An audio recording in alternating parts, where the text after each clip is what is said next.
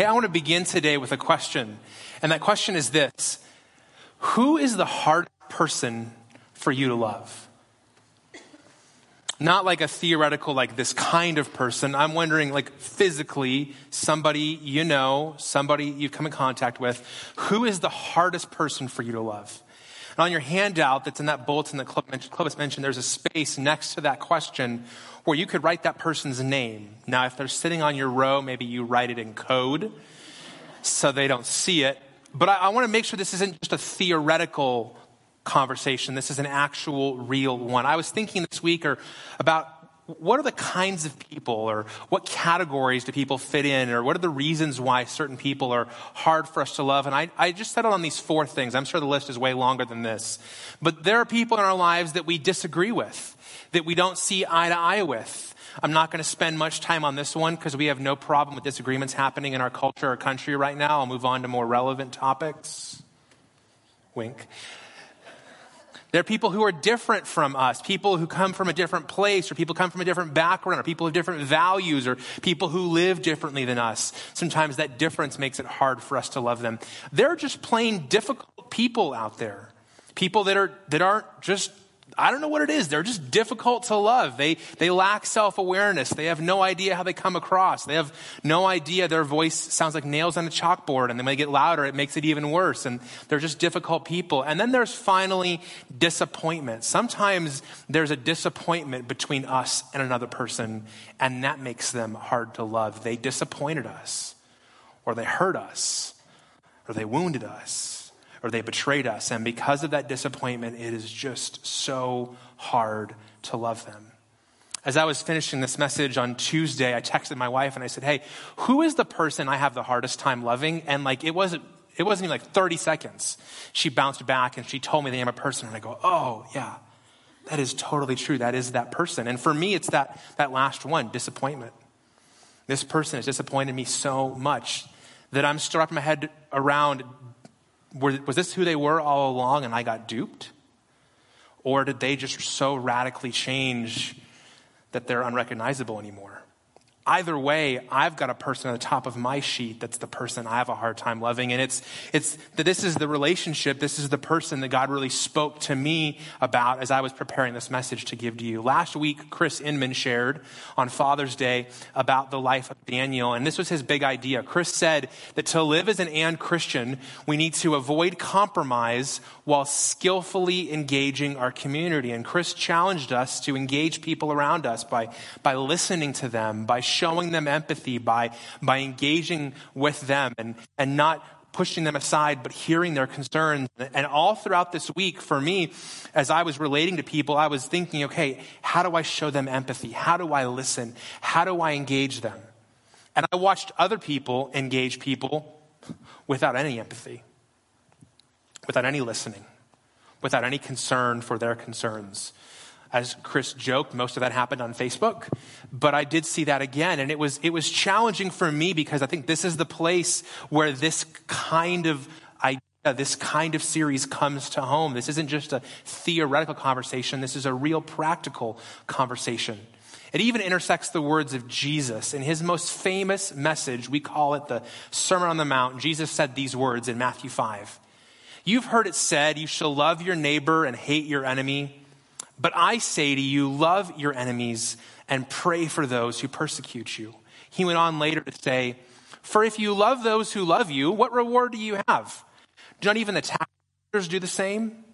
And if you greet only your brothers, what more are you doing than others?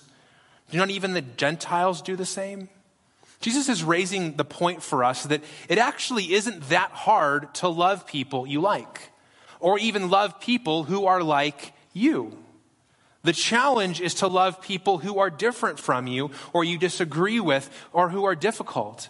He says, you've heard it said to love your neighbor and hate your enemy. That's kind of the message that's really popular. If I posted that on Facebook today, I would get tons of likes and shares.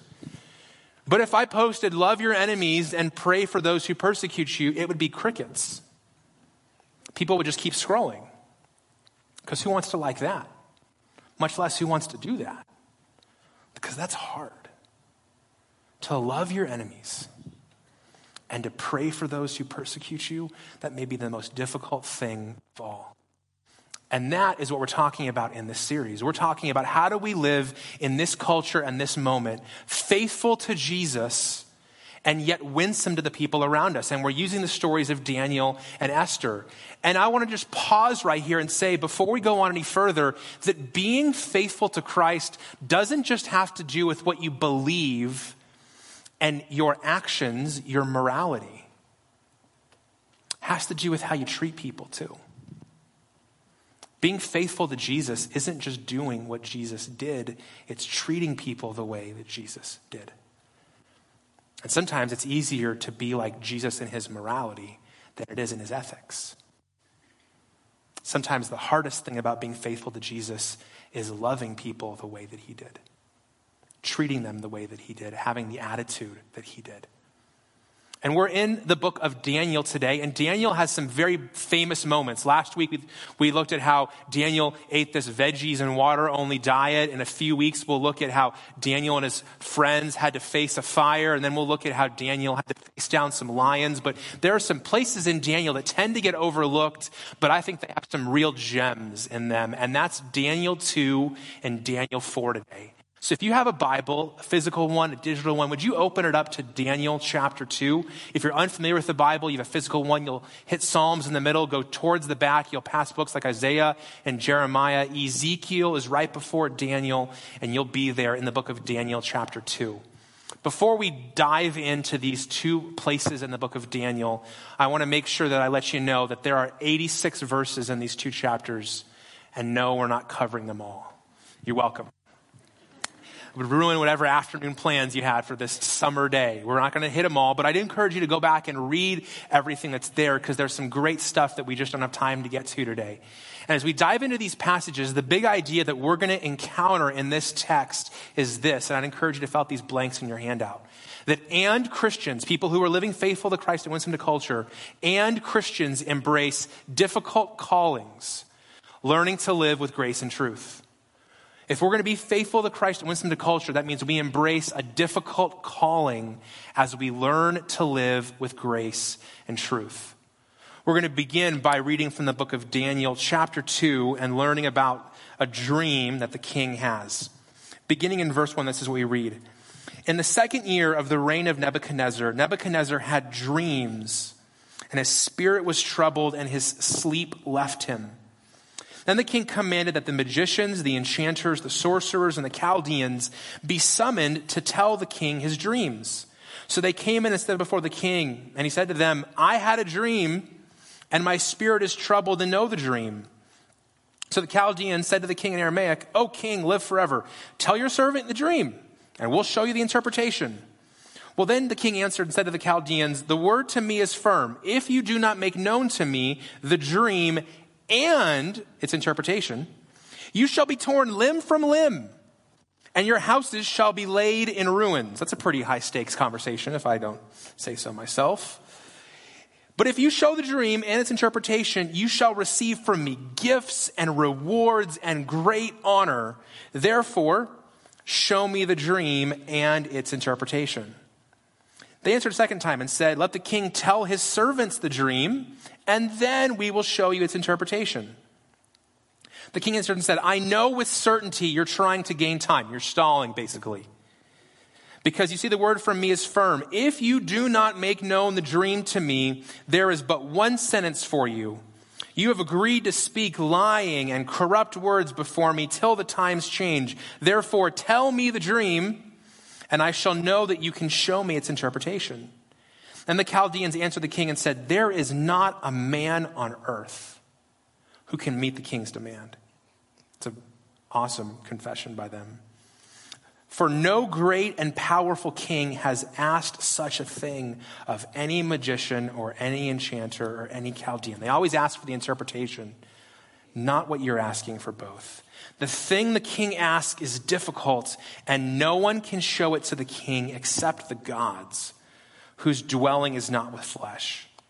Because of this, the king was angry and very furious, and so he commanded that the wise men of Babylon be destroyed. And so the decree went out, and the wise men were about to be killed, and they sought Daniel and his companions to kill them.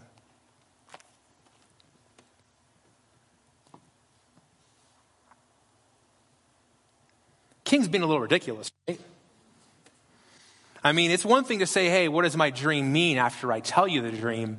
It's another thing entirely to say, hey, tell me the dream I had and tell me what it means. Like, I wonder, I had a dream last night. Want to tell me what it was? Nobody?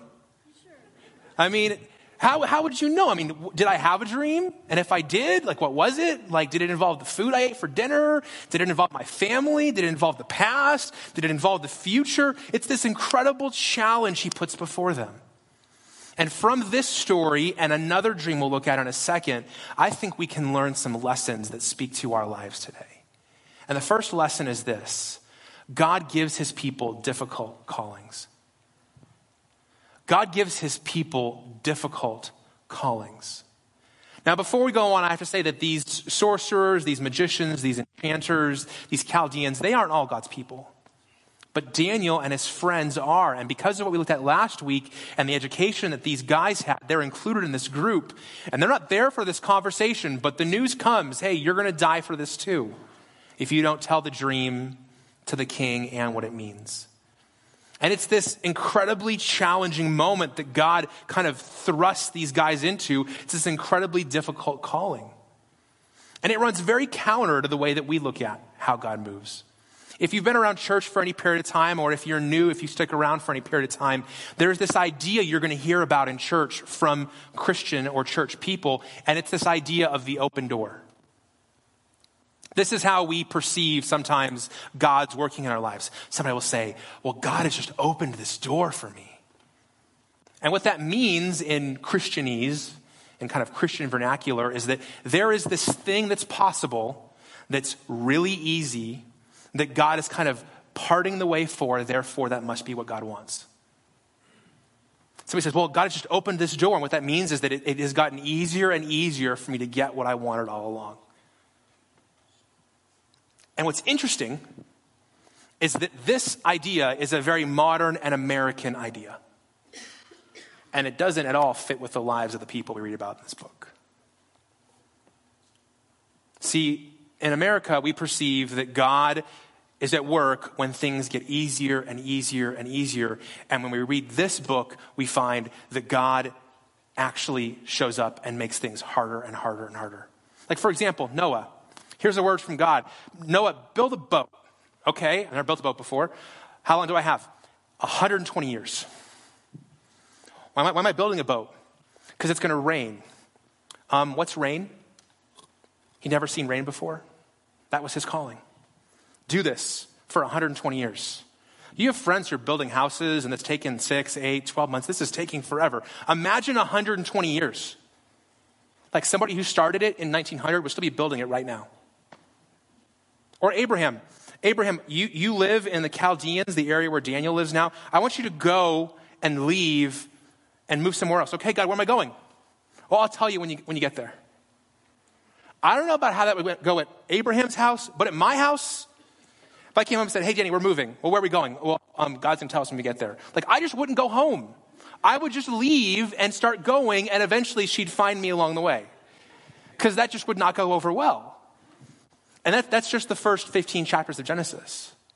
There's 65 and a half other books where person after person after person gets a difficult calling from God. And the longer and longer they follow God, the harder and harder it gets. That's why I titled this sermon, It Only Gets Harder. Because in our idea of how God works, it's supposed to get easier and easier and easier. And we forget that God's calling in our lives does not equal the path of least resistance. God's calling in our lives doesn't always equal the path of least resistance. And so if you're going to have a relationship with God, if you're going to follow him, then be prepared for him to call you to hard things. Because that's the precedent we get in this book. It's not people who get easy callings, it's people who get difficult ones. We pick up Daniel's story in verse 14. It says, Daniel replied with prudence and discretion to Arioch, the captain of the king's guard, who'd gone out to kill the wise men of Babylon. And Daniel declared to Arioch, the king's captain, why is the decree of the king so urgent? Translation, what happened in this meeting that I missed that you're now trying to kill us all? Like, what happened? I missed one meeting and we're all dying. Like, what's the deal here? And in verse 16 it says, Arioch made the matter known to Daniel. And so Daniel went in and requested the king to appoint him a time that he might show the interpretation to the king. Basically says, hey, king, just set a time. I'll come and tell you your dream. Now, mind you, Daniel doesn't know the dream yet. He just tells him, pick a time and I'll show up and tell you. So Daniel went to his house and made the matter known to Hananiah, Mishael, and Azariah. You may know them by their other names, Shadrach, Meshach, and Abednego, his companions, and told them to seek the mercy of the God of heaven concerning this mystery, so that Daniel and his companions might not be destroyed with the rest of the wise men of Babylon. And it says, then the mystery was revealed to Daniel in a vision of the night. Then Daniel blessed the God of heaven. The second lesson we learn from this story is that we can learn to depend on God's mercy. We can learn to depend on God's mercy. I find Daniel just again and again so fascinating because he is so very different than me.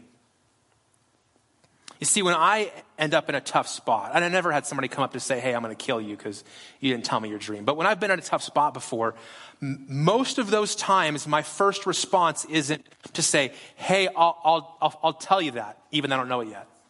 I don't tend to commit to things I don't know how to solve. But Daniel does. He steps out and says, hey, king, schedule a time. I'll tell you what the meaning of this dream is.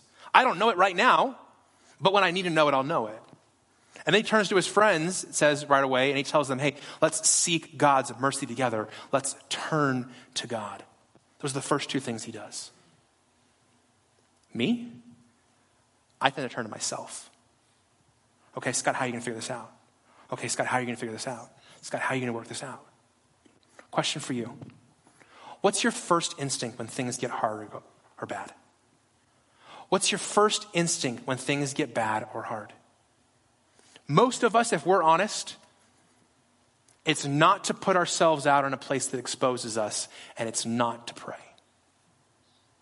While we would say that we're worshipers of God and we depend on him, when it comes to crisis, most of us see how self-reliant we are. Between our phones, Google, a Visa card, we try to exhaust all of our options.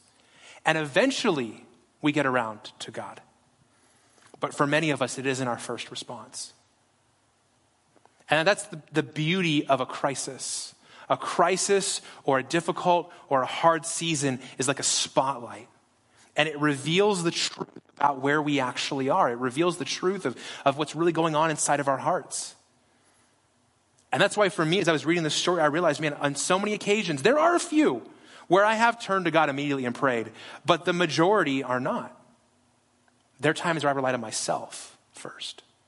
And when I couldn't do it, then I finally turned to God. And that provoked in me a question. I said, Scott, is prayer your first move or is it your last resort? Do I turn to God first? Or do I turn to God when I've exhausted every other option? And that's why Daniel's story is so fascinating, because his very first move is to depend on God. So much so that when the answer comes, what is the dream and its interpretation? Do you notice what it says? It says that Daniel received a vision in the night. The implication from the text is that Daniel was sleeping. I don't know about you, but if a guy came and told me, I'm going to kill you, I wouldn't be sleeping. Be the last thing I'd be doing. Some of you have much smaller problems than this, and you didn't sleep well last night. Well, Thursday night. Or you didn't sleep well Monday night. And Daniel has been told that he's going to be killed. And how does the vision find him? Sleeping. That has to be because he's learned to depend on God. And that's why I wrote the point there. We can learn to depend on God's mercy, because this is not our natural bent. None of us naturally turn to God first. We have to learn that. But we can. And if you say, Scott, I'm not there right now, I'll be honest, I depend on myself more than God. You got a lot of company in this room. But you don't have to stay there. There are also people in this room over years and decades and crisis after crisis who've learned to depend on God's mercy. And if you make a turn today, you can begin that path. Daniel goes on and he tells the king his dream.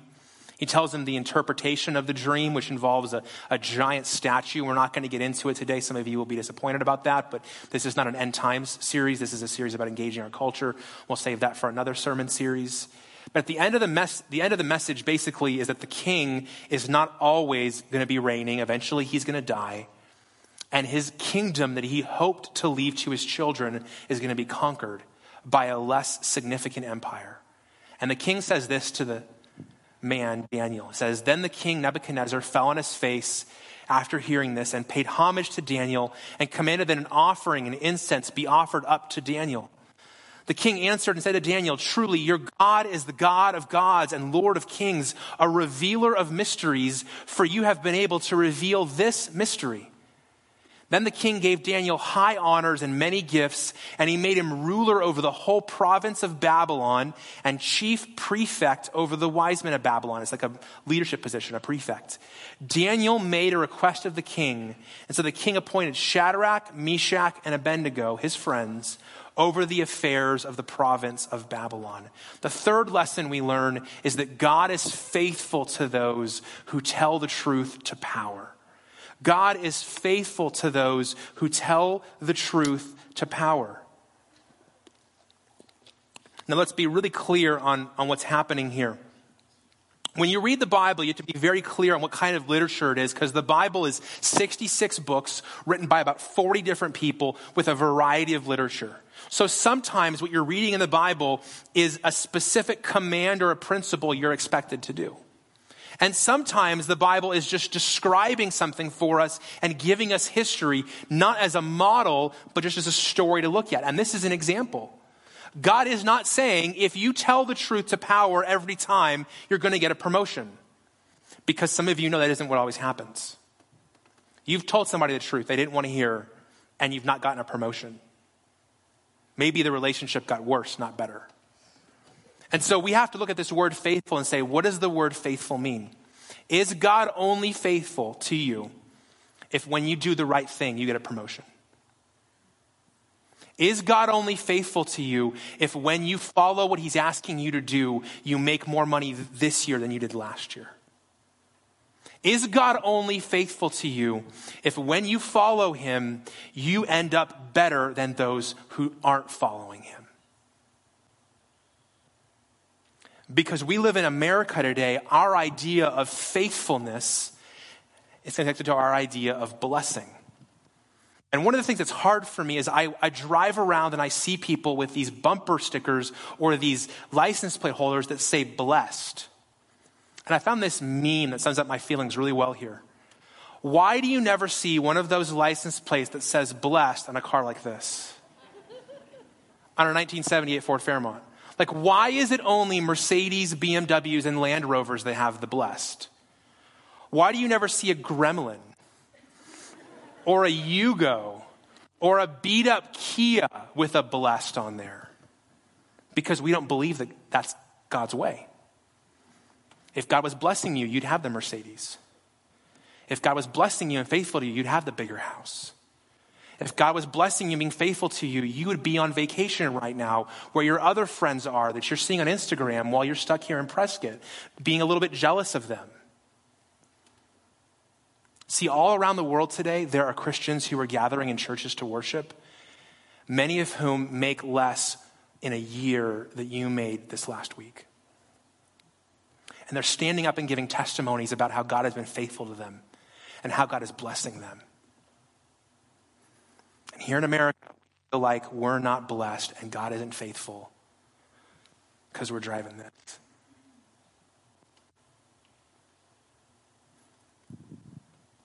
See, if you only think God is faithful and blessing you, if everything is up and to the right, then you need to look in the mirror and realize that you've allowed the country you've been born into to shape the way you read this book. And your theology is more a function of the country you call home than it is the God that you follow. See, what I love about what Daniel does is he tells the king the truth, but if you go back and read Daniel 2, you don't find any place where Daniel looks down on the king. He doesn't go, hey, king, I'm going to tell you this, but it's just really bad because you've been a bad guy and you just need to shape up. He doesn't speak condescendingly. He doesn't speak arrogantly. He just tells the truth. And it reminded me about a description of Jesus that came in the book of John, chapter 1, where it says, and the Word, that's Jesus, became flesh and dwelt among us. And we've seen his glory. Glory as of the only Son from the Father, full of grace and truth. This has been one of the most popular definitions and descriptions of Jesus over the last 2,000 years, that Jesus was at the same time grace-filled, he was truthful. And he wasn't just a little bit of grace and a little bit of truth. He was filled with both. And we struggle with this because most of us tend to fall in one of those categories or the others. How many of you would say, if you were honest, that you're more of a grace person? Raise your hand. You tend to be more of a grace person. Raise your hand. It's okay. There's no right or wrong answers here. Okay, I'm more of a grace person. And what that means is that when push comes to shove, my primary concern is being loved. So when given an opportunity to tell the truth, I'm tempted to hedge a little bit because they may not want to hear it. When tempted to deliver a bad piece of news, I will spend 47 minutes giving the context and 30 seconds giving the bad news because I want to be loved. How many of you in the room would say you're a truth person? Raise your hand. Your primary concern isn't being loved. It's being right.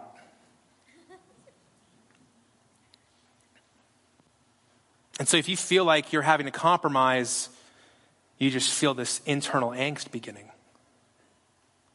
Well, the problem is you're not concerned at all with how it comes across. You're just concerned in telling them what they need to hear. And I don't know about you, but I've experienced that because I'm married to someone who's like this.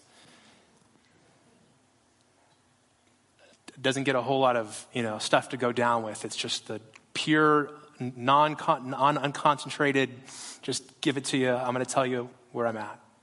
I always know, which is awesome. It's just a little bit difficult to swallow sometimes, And here's the thing. That may be how you were born. That may be how you were raised. But if you claim to be a follower of Jesus, and if you claim the title that you're a Christian, which means a little Christ, you no longer have the option of just being a grace person or a truth person. Because you're saying, I follow someone who's both, and I want to be like someone who's both. You can no longer settle for just caring about being loved by people. You have to tell them the truth. You can no longer settle for just being right and being a jerk. Because that isn't Jesus. And if you're going to be a little version of him, you can't just be right. You have to be filled with grace too. And this is where things get interesting. We jump over into a different story involving Daniel. So if you have your Bible open, turn to Daniel 4. And at the time that we have left, I want to talk real quickly about this other dream. In my Bible, the heading says Nebuchadnezzar's second dream. In Daniel chapter 4, it says, I, Nebuchadnezzar, was at ease in my house and prospering in my palace. Now, if you've got a Bible, a physical Bible, I'd encourage you to circle the words at ease and circle the word prospering. We'll come back to those. I saw a dream that made me afraid, the king said. As I lay in bed, the fancies and visions of my head alarmed me.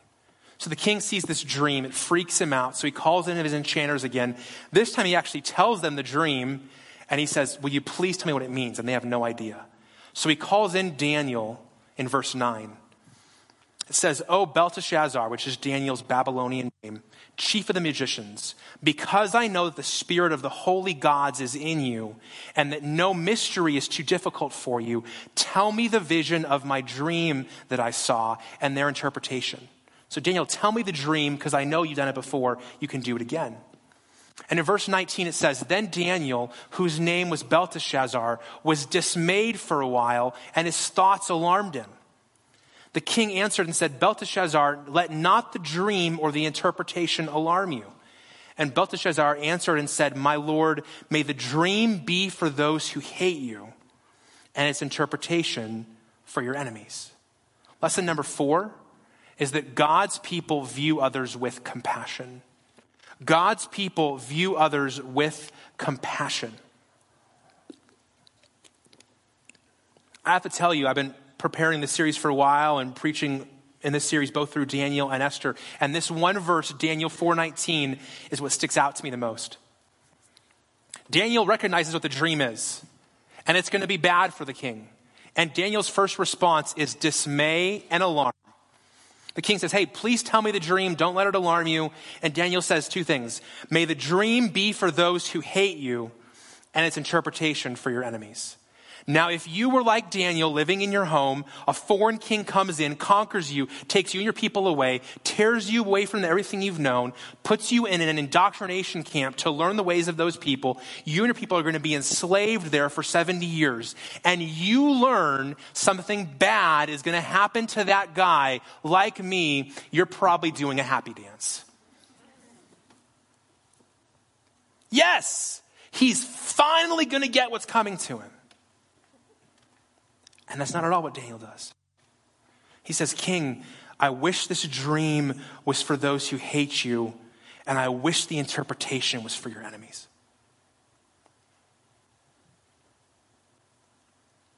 Well, what about that person in the beginning of the sermon that you wrote at the top?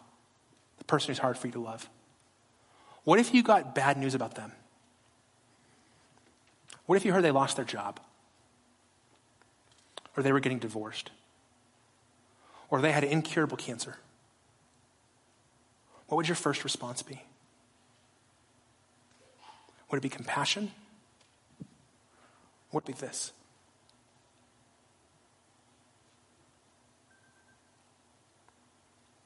See, I realized as I was preparing this message that when it came to the person I have a hard time loving, that if I heard that something bad had happened to them, I can't say to you with 100% honesty that I would respond with compassion.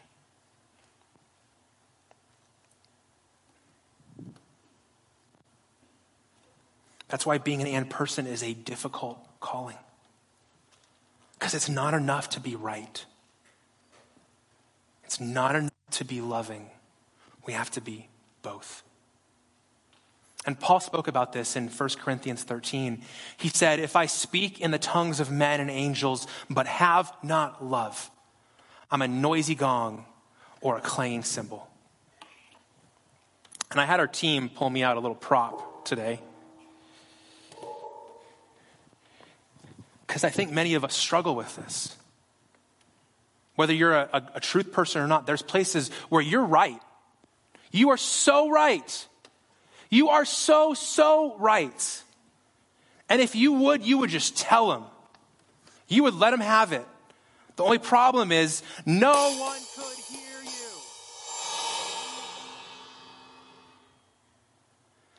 Because when you're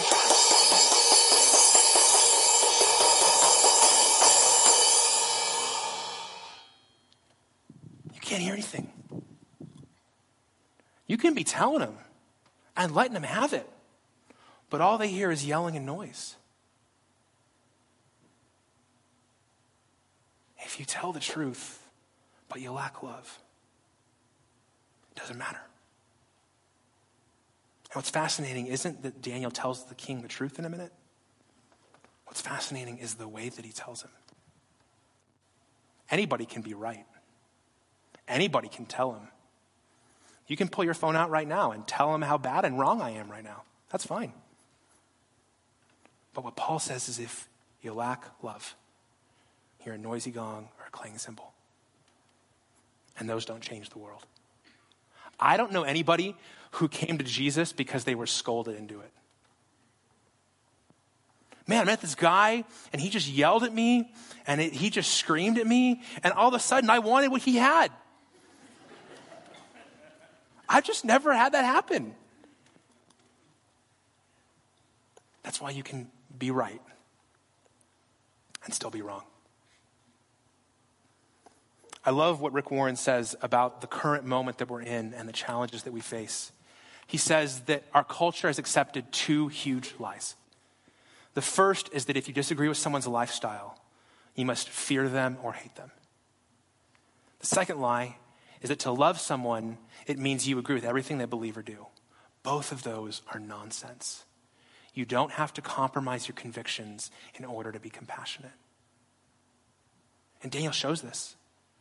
He is incredibly compassionate to the king, and then he goes on to tell the king really bad news. In a part that we're not going to read today in Daniel 4, he says, King, it's going to get really bad for you. He tells the king, hey, you're ruling right now, but one day you're going to wake up and you're literally going to lose your mind and think you're a cow. You're going to leave the palace. You're going to go out into the field. Your hair is going to grow long and be wet with dew. You're going to eat the grass, and this is going to last for 7 years. You're going to lose it all and not be able to do anything about it until you come to the place where you realize that God is God. Remember that thing I told you to circle in verse 4? The king says, I was at ease in my palace and I was prospering. Many of us get to the place where we think that it was all us and not God. Nebuchadnezzar seen God move, but he took all the credit for himself, and God says, nah. And he brings this judgment on him. And Daniel delivers the message. This is what's going to happen to you. And here's what he says after he delivers that message. Therefore, O king, let my counsel be acceptable to you. Break off your sins by practicing righteousness and your iniquities by showing mercy to the oppressed, that there may perhaps be a lengthening of your prosperity. Lesson number 5. God longs for all to repent and avoid judgment. God longs for all to repent and avoid judgment. Even this king that Daniel has declared, you're going to have it bad for 7 years. Daniel says, therefore, turn from your wicked ways that it doesn't have to go that way. And you say, how would he see that? Doesn't he want the king to get judged? No, what happens is Daniel is looking at the king, not from his perspective, but from God's. And Daniel wants the king to repent. If you go on and read what it says in the scriptures is that God waits 12 additional months. He gives the king an additional year to repent, and when he doesn't, this 7 years begin. And again, I find it so fascinating that Daniel isn't jumping for joy with this bad news. He's praying and hoping that the king turns his heart around and it doesn't happen. Last week, Chris Inman shared with us that when he prepares a message, he asked the question, God, where do I have this wrong? God, where am I not seeing this the way you are? And it forced me to ask a question about my heart in this text. And my question was this: God, where is my heart misaligned? God, where is my heart misaligned? Because I already know what would happen if bad news came to that person I have a hard time loving. The question I had to answer was, God, what would I do if they turned? What would I do if they repented? What would I do if they came to me asking for forgiveness?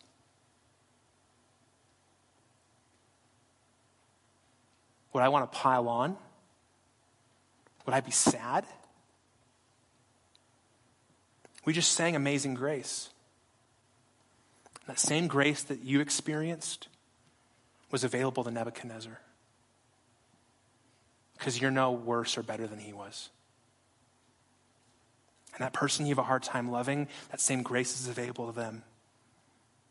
Because they're no worse or better than you are. And the only reason you have the relationship you have with God today is because of that grace. And if they turn from where they've been living, that same grace would be available to them. I know you don't like it, but guess what? Somebody didn't like it when you got grace. That's the thing about grace. It offends us. Until we recognize how much we need it ourselves. And when I read this passage, I realized that my heart was so misaligned.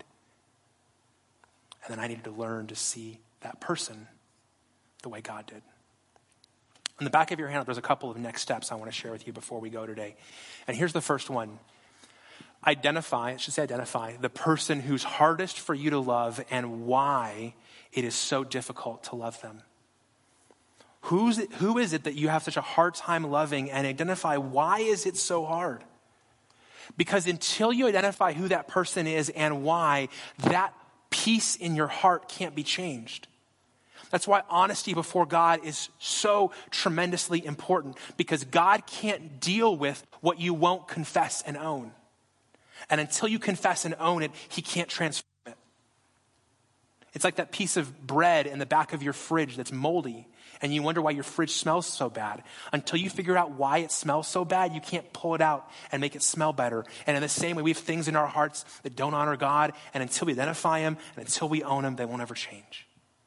Number 2, identify the direction you lean towards grace or truth and commit to the and path. Which one are you? Are you more of a grace person? Are you more of a truth person? And what would it mean for you to commit that you're going to lean towards the other direction so you can become more of both? You see, if we use our picture for the series, being a truth person or being a grace person is both within our comfort zones. But to be an and person is in our discomfort zone. And God always calls us from comfort to discomfort as we follow him. To leave what we could do on our own, to follow him into what we can only do in his strength. And then number 3, pray this week, asking God to help you see the person you identified and others from his perspective. Once you've named that person and you know who they are, what would happen if every day you said, God, I want to see them the way that you see them. Help me to see them through your perspective. Help me to align my heart with your heart and allow me to see through your eyes. I think the exact same thing that happened for Daniel could happen in you.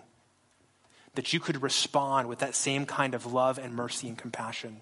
Yeah, it'd be incredibly difficult, but difficult is what God majors in. And he can teach us to learn to live with grace and truth. Let's pray.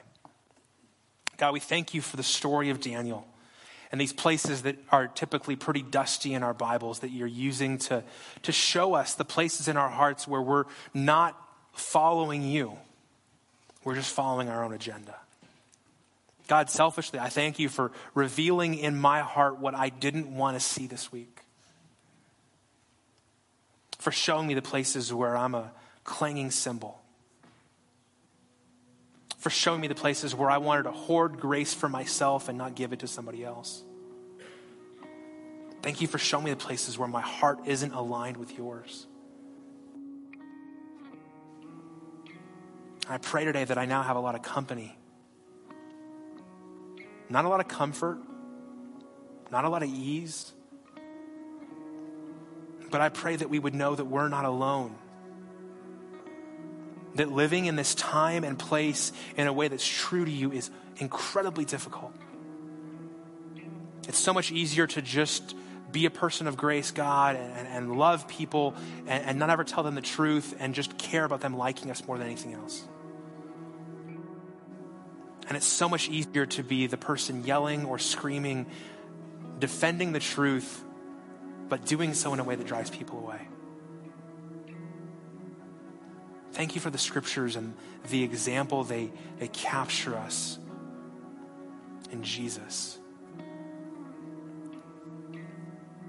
who shows us we don't have to compromise to be compassionate. And so we pray that you'd give us your heart.